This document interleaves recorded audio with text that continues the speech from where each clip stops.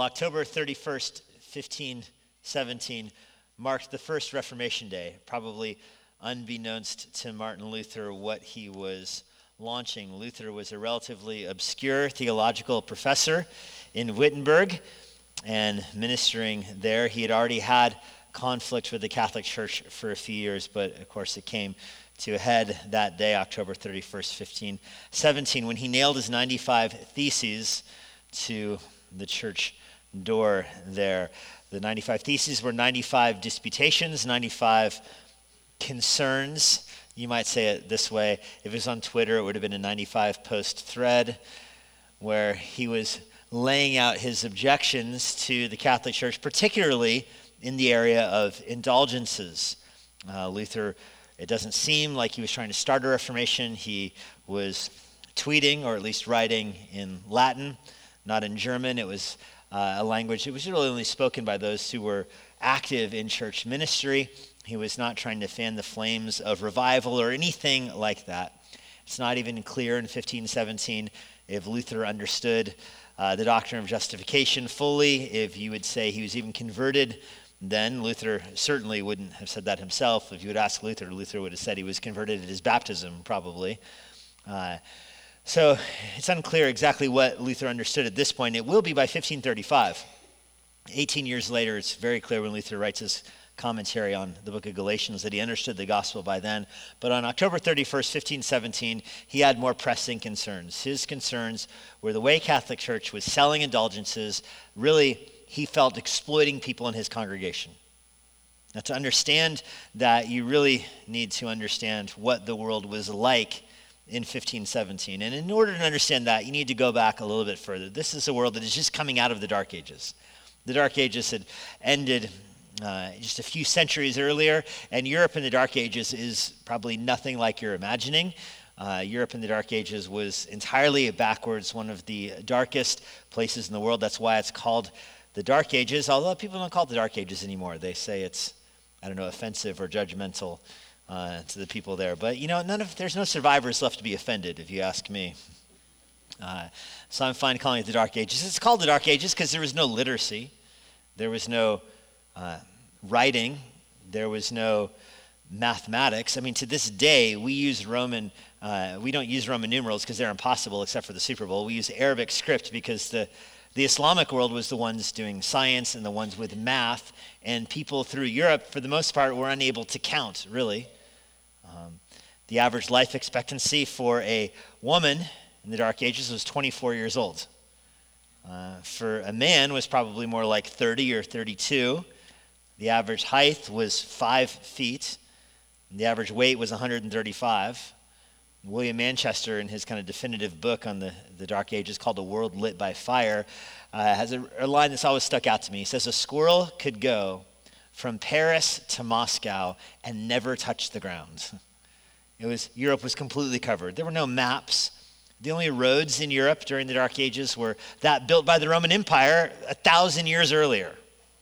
And I say there's no maps because sometimes we watch movies about the Dark Ages, and the movies usually have somebody like going away to fight in the Crusades or something, and then coming back later. Well, that never happened. If you left your home, if you left your village in the Dark Ages, you're not coming back.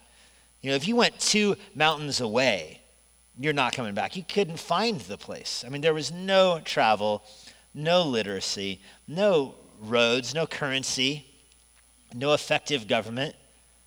There were 2 inventions during the Dark Ages, the water wheel and the windmill, and that was it. It was one of the most stagnant times in world history. You were considered married when she got pregnant. That was marriage. I mentioned there were no roads. It was a time when languages developed. At the start of the Dark Ages, Latin and Greek, everybody was basically proficient in that. Through the Dark Ages, through a lack of travel and lack of mobility, is when you have really languages that develop the languages that we see that dot Europe today. Entire countries were made Catholic by their leaders through the Dark Ages, and they were kept that way through fear. The only literacy to the Dark Ages was in the monasteries. The monasteries were built to remove the priests and religious people from society. Monasteries had some connection to the world through the Catholic Church and reading and studying Scripture in Latin.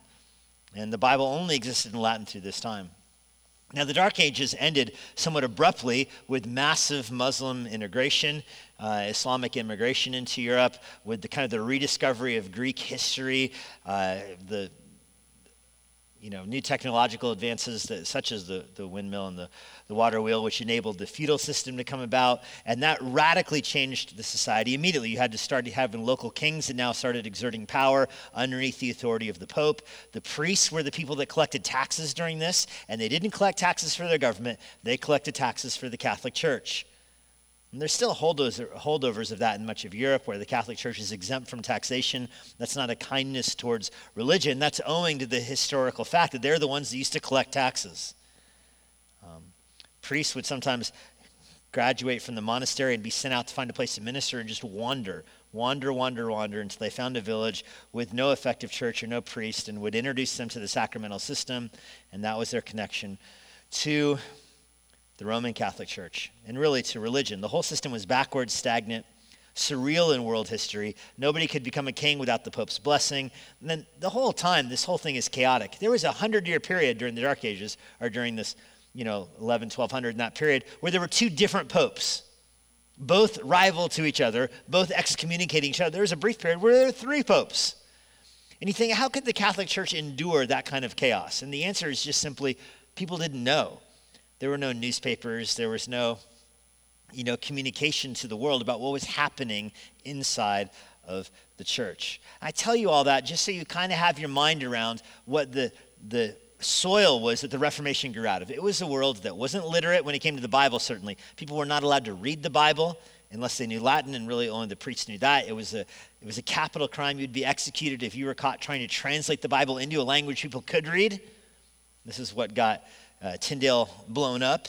This is what got Huss martyred, as Huss tried to bring the Bible into the Czech language.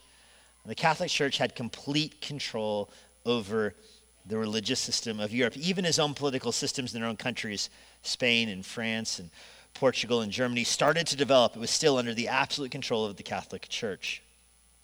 Well, as I mentioned, massive immigration sparked a renewal in science, Greek culture, and all of that. Different languages were now formulated. Different cities started to start their own universities to explore science. That's what really codified the languages, which gives us English up in England, of course, and Spanish and Portuguese, and, of course, German. But through those changes, the Renaissance, we call it, 1400s, through those changes, the Catholic Church did not change. The monasteries, what used to be like the forefront of society, the monasteries used to be on the cutting edge. That was the place where people could read. That's the place where the Bible was. By around 1500, the monasteries were the backwards place, where there were universities outside the door doing science and math and all that. The monasteries were still done in Latin. The scripture was still guarded in Latin, and people still had to go to the priests and to the monks to have instruction in religion, and mostly to learn how to escape the fires of hell. That's the world in 1517.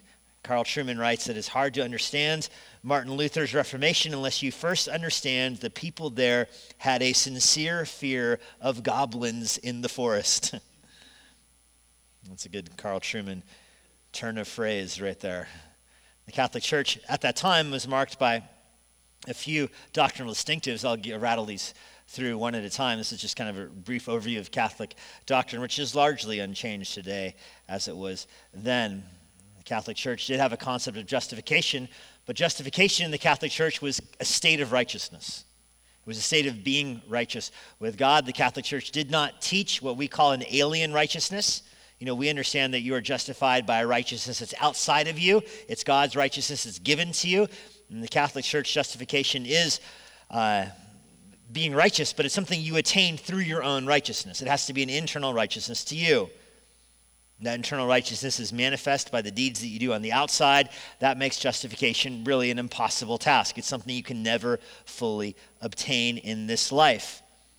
I don't have it on the screen, but that's really where purgatory functions. When you die, you have sin in you that you were not able to have justified or dealt with. You are sent to purgatory when you die in the Catholic Church, where the fires of judgment purge sin from you. And this is so foundational to understanding how the Catholic world functioned, not just in the 1500s, but even today.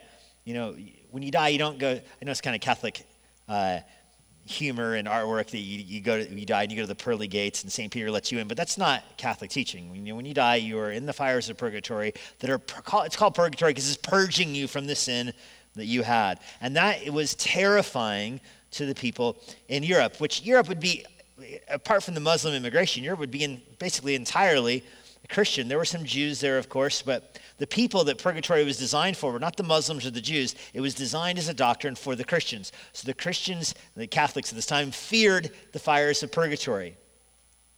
As one today might fear hell, they feared the fires of purgatory because justification was an impossible task for them. Secondly, they had the concept of the Pope, of course, who is the head of the church, and the Pope was infallible in matters of faith. Matters of faith and doctrine, he could not be corrected, or he was infallible. Now, there's an ongoing tension in the Catholic Church at this time between the Pope and councils. They had their own kind of checks and balances, but not three. There wasn't a third party to wade in. So there was a continual battle between the Pope and church councils. The councils trying to exercise authority over the Pope trying to exercise authority over the councils. Councils that could only exist if the Pope called them, and popes could, in theory, end them. But what about if one pope called a council and then that pope died and the council still went on? Could the next pope disband the council the previous pope called? I mean, that was the kind of tension that was happening in the Catholic Church as, popes began excommunicating each other and announcing anathemas on even their own councils. It was a hot mess, basically. But the Pope was in charge. He was over the political realm as well. If somebody were to be king of Spain or a protector in Germany, he would have to have that position through the blessing of the Holy Roman Empire, and the Holy Roman Emperor was blessed by the Pope. Third was the celebration of Mass. This is what kept the church functioning. This is why villages wanted a priest or a monk for the purpose of celebrating Mass. And to use our own terms, Mass is the re-sacrifice of Christ. It's where transubstantiation takes place, where a priest can transform the bread into the actual body of Christ, the wine into the blood of Christ. Transubstantiation is a Catholic doctrine that teaches that it's the real presence of Christ in the Mass, the real presence of Christ's blood in the wine. Mass is the re-sacrifice of it, where the priest elevates the bread and breaks it to honor or to perpetuate the death of Christ. In fact, it's even called the perpetual sacrifice of the Mass. Now, this is so critical when you think of the sacramental system, which we'll talk about in a few minutes. For you to have your sins forgiven in this context, you need to celebrate the Mass. You need to receive grace from the Mass. But the only person who has the authority to turn the bread into the body of Christ is somebody through the authority of the Catholic Church. And so this is a world that is held in bondage, spiritual bondage, by that sacrament. That you needed the church's blessing to have Mass. You needed Mass to escape purgatory and have any hope of forgiveness. Fourthly is Mary. The worship of Mary was perhaps not as extreme in the 1500s as it is today in the Catholic Church. Nevertheless, it was still prevalent in the Catholic Church. It was already taught by this point that Mary had been assumed into heaven, that she didn't die. The miraculous conception of Mary was that she was born sinless herself. The doctrine of the Immaculate Conception is that not that Mary conceived Jesus. The Immaculate Conception is that Mary, when she was in her mother's womb, had her sin nature removed from her. This is already taught by this time.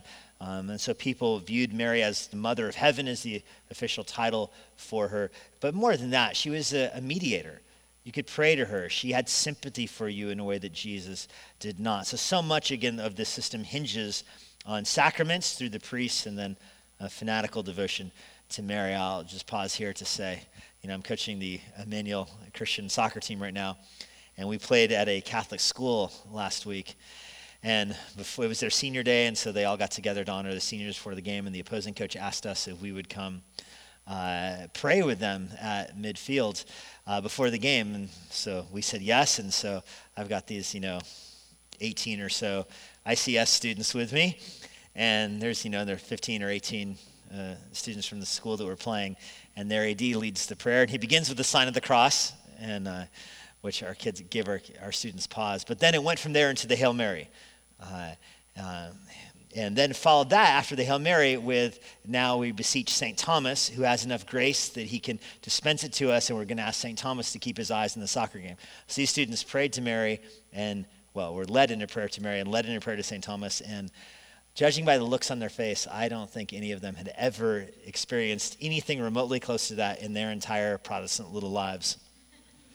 In fact, afterwards, the referee who was part of this came up to me and said, "Hey, you guys aren't a Catholic school, are you?" And I was like, "No." And he said, "Well, the highlight of my soccer season was watching the expression in your boys' faces when the Hail Mary started." I huddled the guys together right away afterwards and said, you're going to go off to school one day and you're going to have, some liberal professor, some liberal roommate, or some, relative somewhere that's going to tell you there is no difference between Catholicism and Christianity. It's all the same thing. And when that happens, I want you to remember this moment right here where people made you pray to St. Thomas. Anyway, I digress. Mary, known as the Queen of Heaven. And then finally, indulgences. And this is what finally provoked Luther over the finish line here. But all of these are, of course, connected. Indulgences were just the straw that broke the German camel's back here.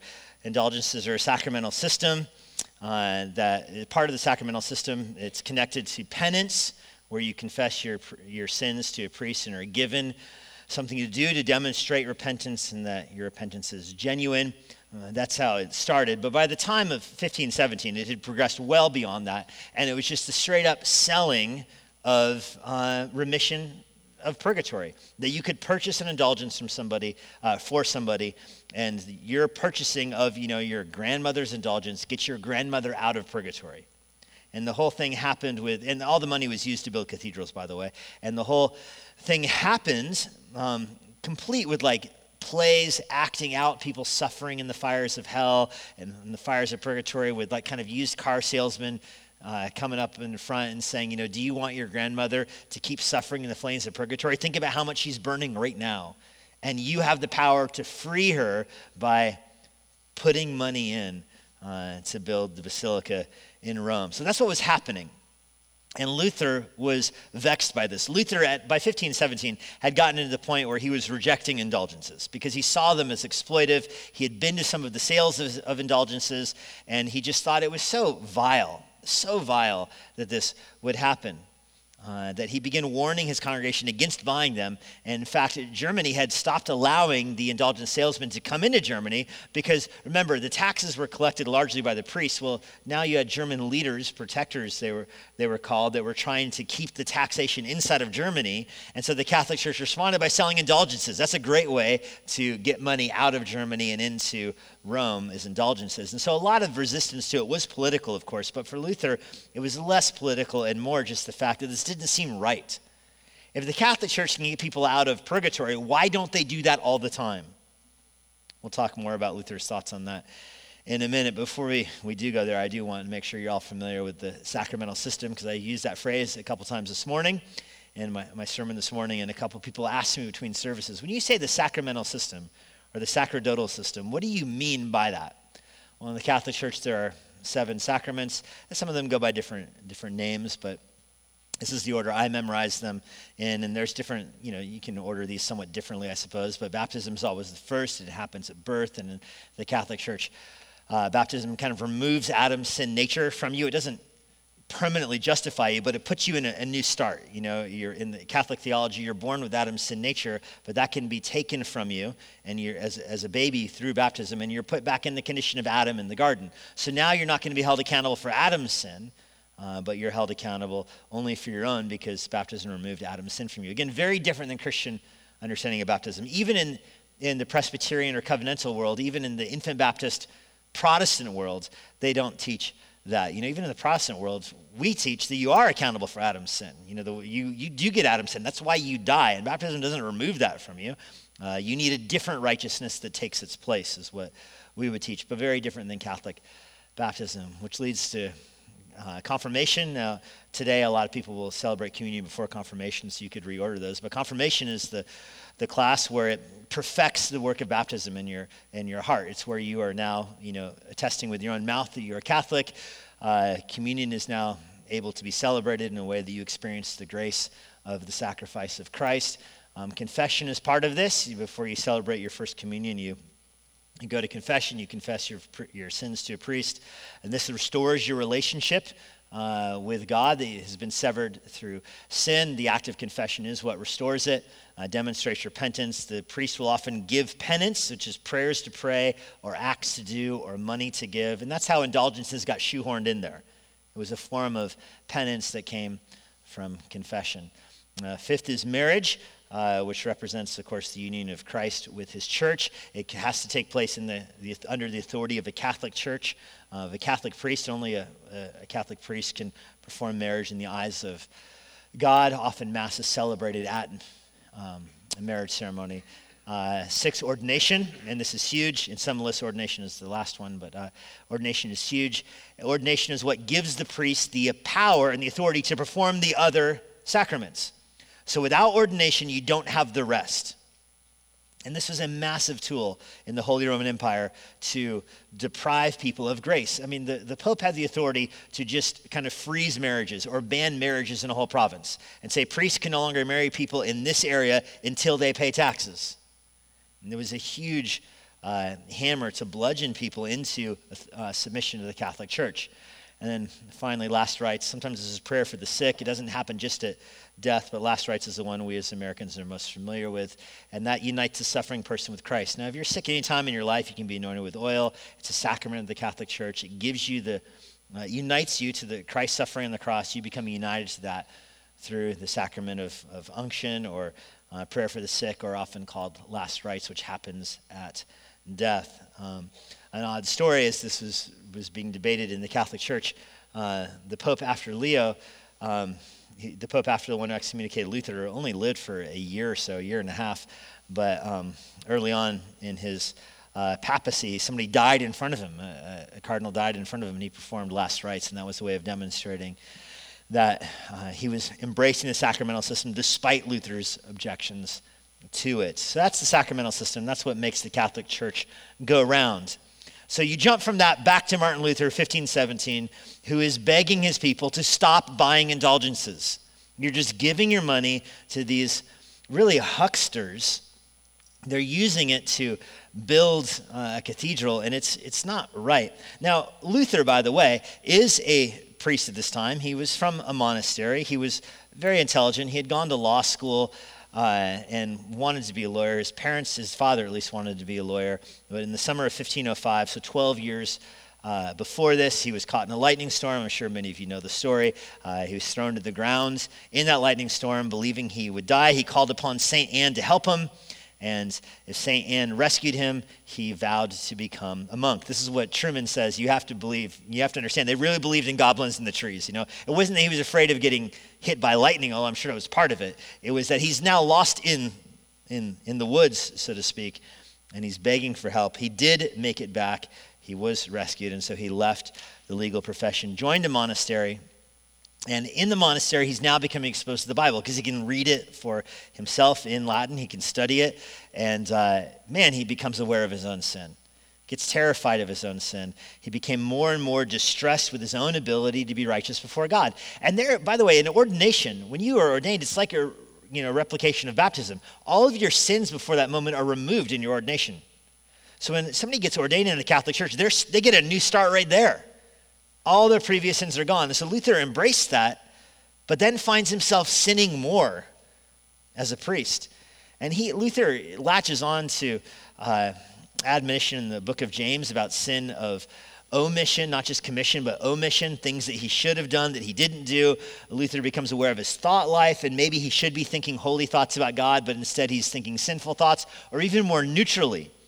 If the greatest commandment is to love the Lord your God with all your heart, soul, mind, and strength, then Luther is reasoning the greatest sin is to not love the Lord with all of my mind at every moment. And so Luther becomes convinced that he is continually and repeatedly committing the greatest sin imaginable. And it vexes him.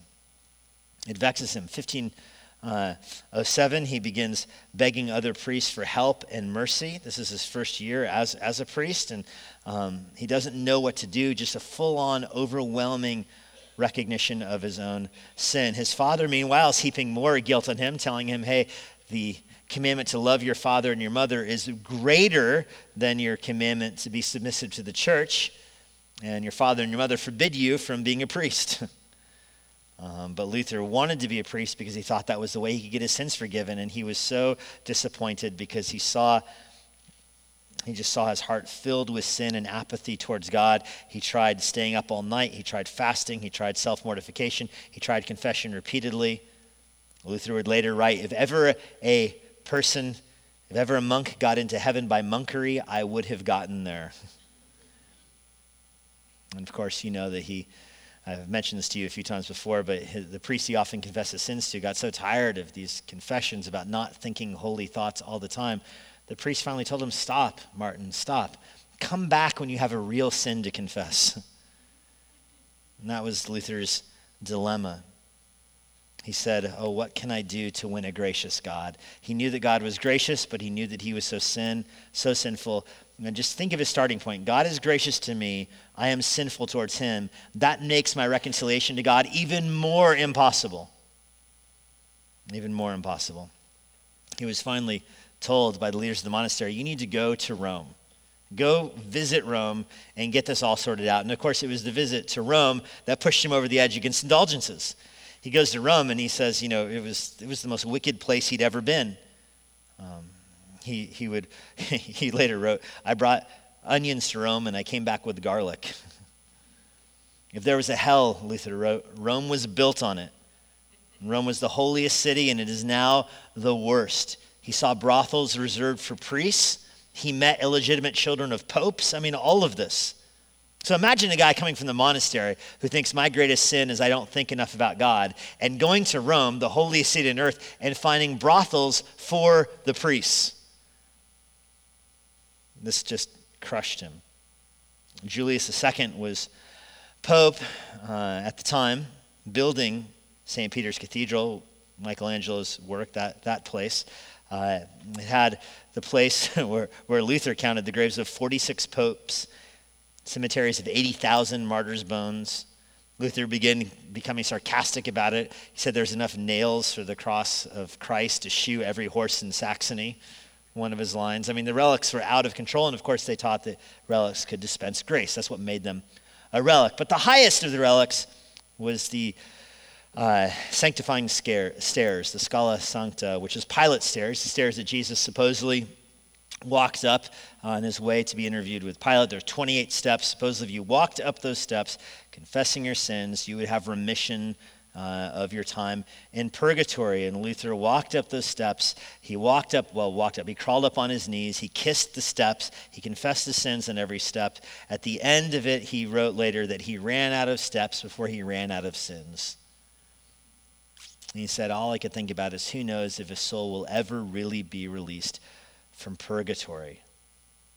He went back to Wittenberg, and that is when the indulgence salesman started following him and coming into his city and preying on his people.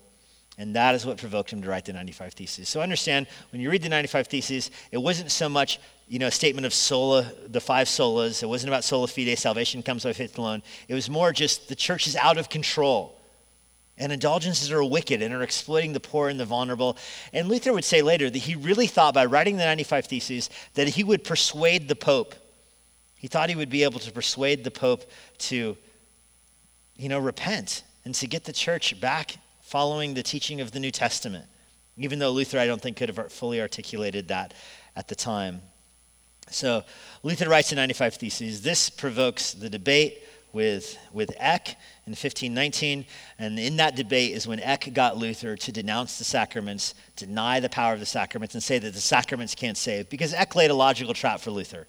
Do you think that indulgences can save you? And Luther says, no.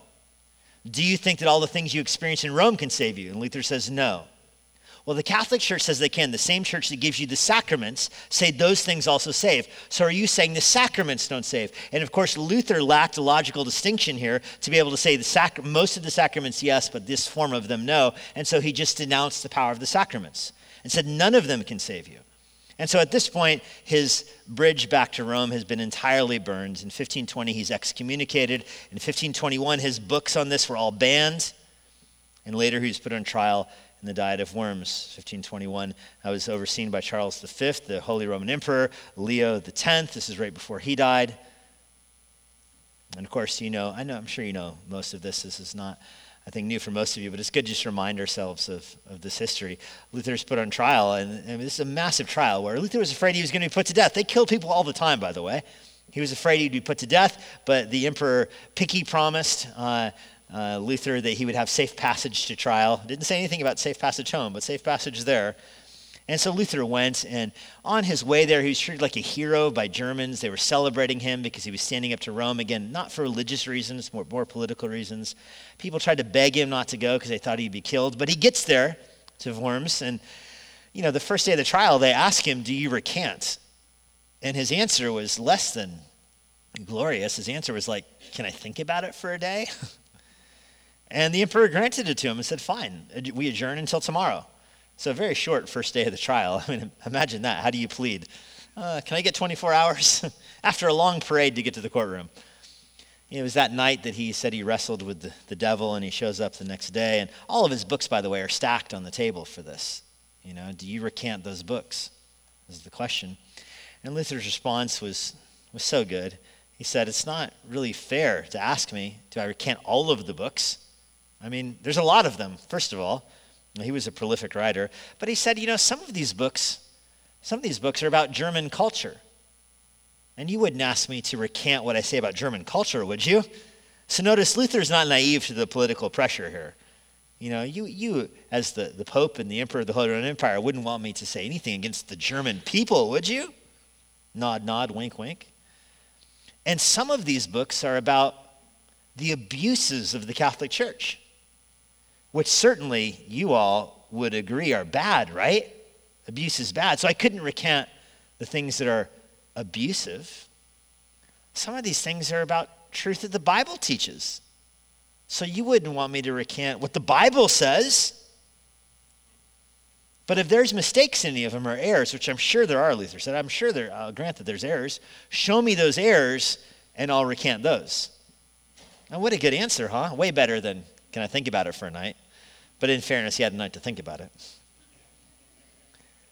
And of course, Luther, the answer was not accepted. He was pressed for a clear answer, a simple and clear yes, no, definitive. And Luther's response, I'm conquered by the Holy Scriptures quoted by me, and my conscience is bound by the Word of God. I cannot and I will not recant anything. It is neither safe nor honest to act against one's conscience. Here I stand. I can do no other. So help me God. Amen. That led to the trial being over. It was very clear, no need for any more evidence against him. He said he's not recanting.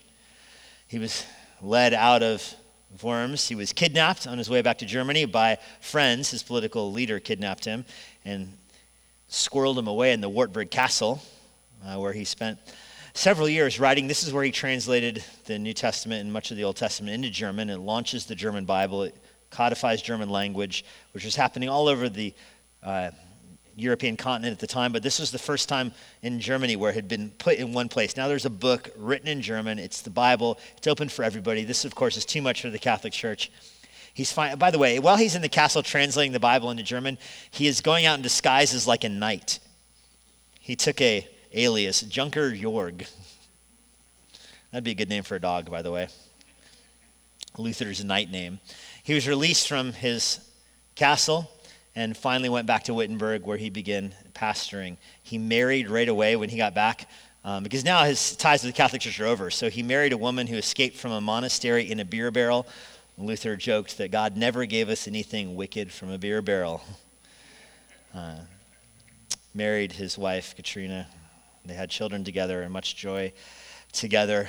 And he spent the rest of his life preaching and ministering in Wittenberg. He preached on Sundays. The guy preached 3 or 4 sermons, different sermons, not 3 or 4 services like we think of. No, 3 or 4 different sermons. And people would come and go. What a contrast with the Catholic world. The Catholic world, you'd come from Mass to receive grace. You'd go to Mass every day if you could, and many Catholics did. Luther didn't have anything like that. In Luther's church, you came for the preaching. And sometimes people would stay for 3 or 4 sermons. And I know I'm speaking to the Sunday night crowd, so amen or amen? I mean, that's what he did. Steve Lawson said that Luther left his mark on the church with the 3 M's. Ministry, speaking of preaching. Music, speaking of singing, and I love that we're singing 6 songs tonight. And then marriage. reintroducing the Lord to the family. Remember, God had been in the monasteries for so long. Like if you were religious, you were on that side of the wall with that language, totally separated from the culture. The only interaction of the world and the church was through Mass and the sacraments.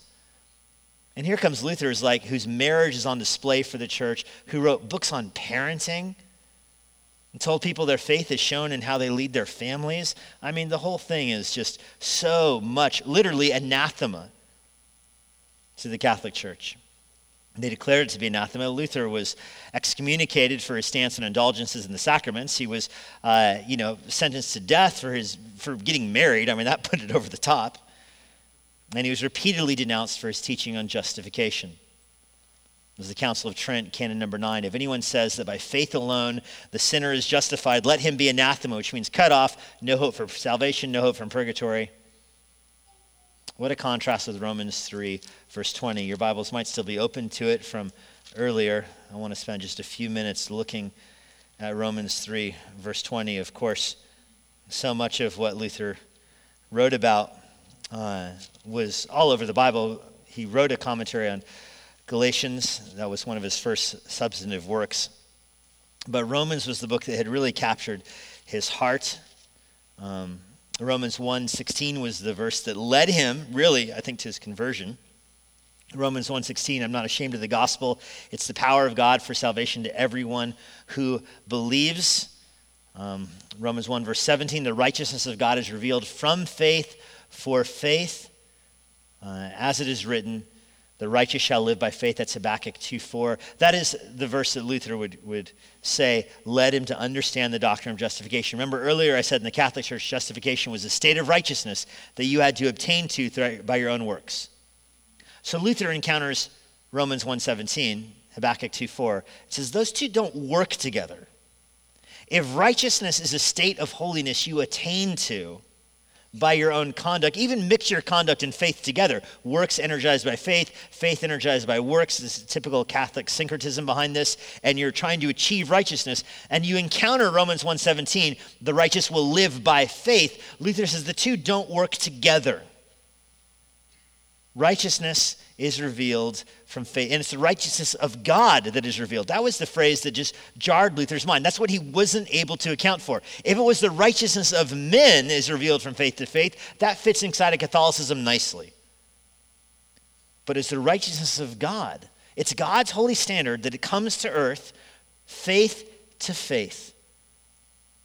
This is why even the Old Testament says the righteous will live by faith. So this is what knocked Luther right out of the monastery and into the pulpit, honestly.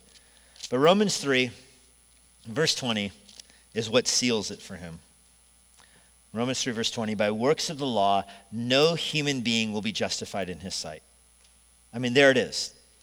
That is diametrically opposed to what the Catholic Church taught on righteousness. Again, contrast that with the Council of Trent. If anyone says that by faith alone the sinner is justified, let him be anathema. And then you get to Romans 3, verse 20 that says no human being can be justified in his sight by works. The law just gives you knowledge of sin. The law shows you how you failed. And that can seem like abstract or ethereal to us. But it's not abstract or ethereal if you are wrestling with your own heart and your own conscience, if you are aware of your own sin, if you believe the greatest commandment is to love the Lord your God with all your heart, soul, mind, and strength, if you believe that, and then you think that my mind wanders, my heart does not love the Lord as I ought, then this is not ethereal. This is very real to you. If you're aware that your heart does not love the Lord with its full capacity, and you believe that your way to be justified is to do that, then the more you try to do that, the further apart you get. This really is Romans 7. Had Luther, kept working through all the way to Romans 7 before his conversion here, Romans 7 would have been the dynamite on it. And Romans 7 makes so much more sense now, because Romans 7, it's almost like the more mature you are, the more frustrated you get with your spiritual life. That's the reality in Romans 3, verse 20. You try to live by the law. The more you live by the law, the more aware you are of your own sin. The more distant you feel from God.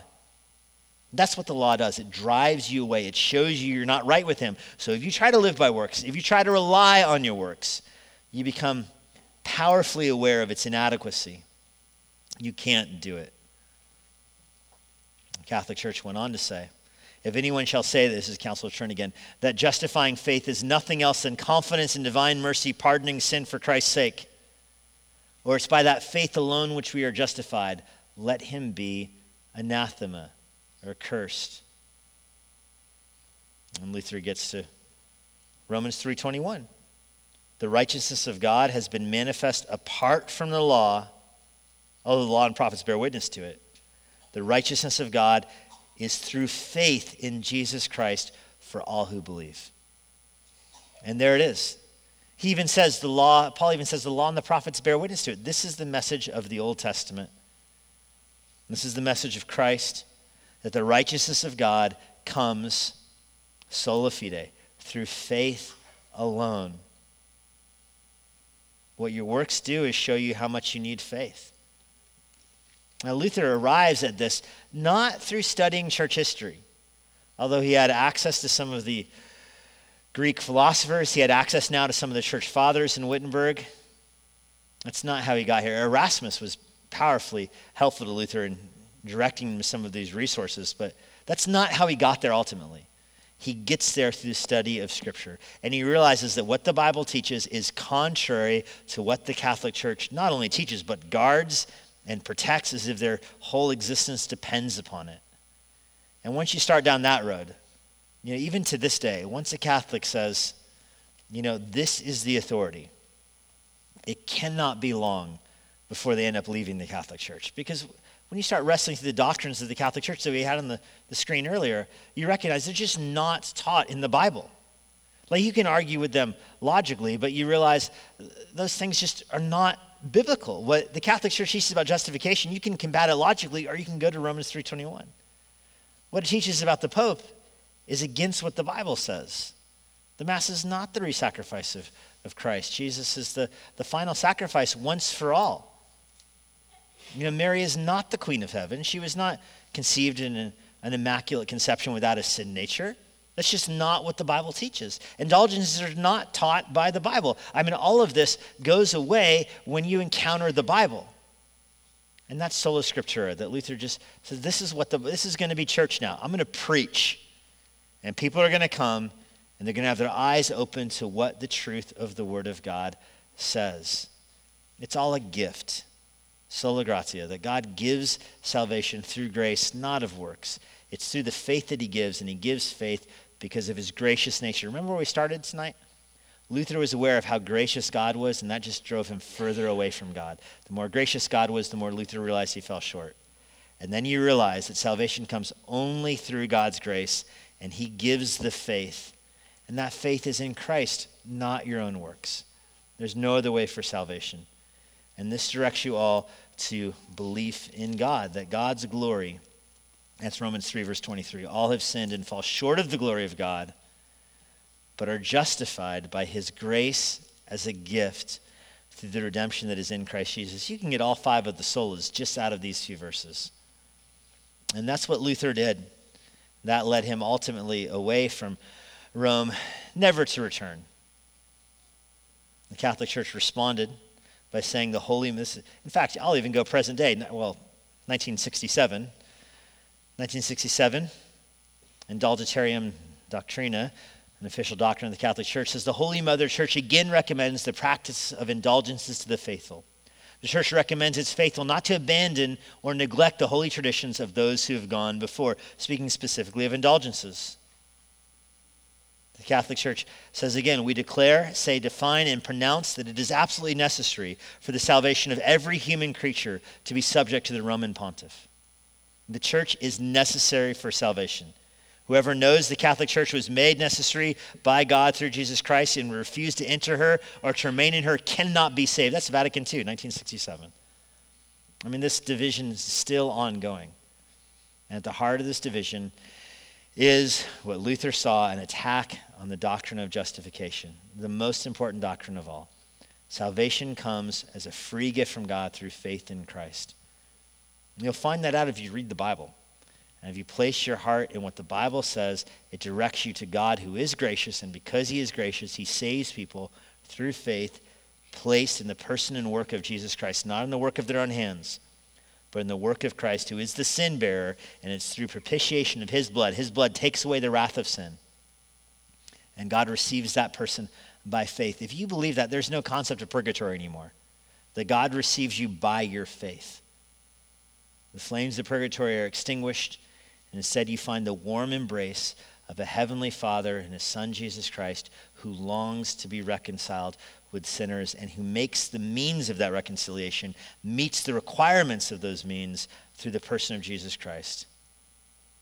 This is not contrary to the Bible, as Paul ends Romans 3 by saying. It's not contrary to the law. No, it upholds the law because it shows you that through trying to keep the law, you cannot be reconciled to God. The only way to have faith in God is not through the works of your hand, not through a sacramental system. A sacramental system cannot produce faith. It cannot get you righteousness. There is no treasury of merit of the saints in heaven that is dispensed through your works here on this earth. That does not exist. The Bible teaches that the only treasury of merit is the merit, the infinite merit of Jesus Christ through his sinless life and his sin-bearing death. And through faith in him, you can be saved. God, we're grateful for the news of Jesus Christ and his death and resurrection. And we're thankful for the Reformation that we can commemorate in this, evening service on Reformation Sunday. It's a small way, Lord, but it's our way of reminding ourselves that the gospel was costly to Christ. Of course, he laid down his life, and it comes to us through the lives of those who've preached and taught it and really rescued it from the hands of those who would deny it. We know that every human in church history, apart from Christ, is a sinner. None of these are perfect. We don't worship or honor any man like that. Nevertheless, we consider the lives of those who have gone before us so that we might follow in the footsteps of their faith. We're thankful for how you used Luther to rescue the gospel and to give it to us in the written word before us. Not in German, but in English. Yet we see Luther's fingerprints all over it. We give you thanks for it. In the name of Christ, amen. And now, for a parting word from Pastor Jesse Johnson. Thanks for joining us. If you're in the Washington, D.C. area, I would love to see you at Emmanuel Bible Church. For more information on our church or our current service times, go to ibc.church. For more information about the Master's Seminary and their Washington, D.C. location, go to tms.edu. I hope this resource has been a blessing to you, and it helps you seek the Lord daily, serve others around you, and share the gospel with boldness.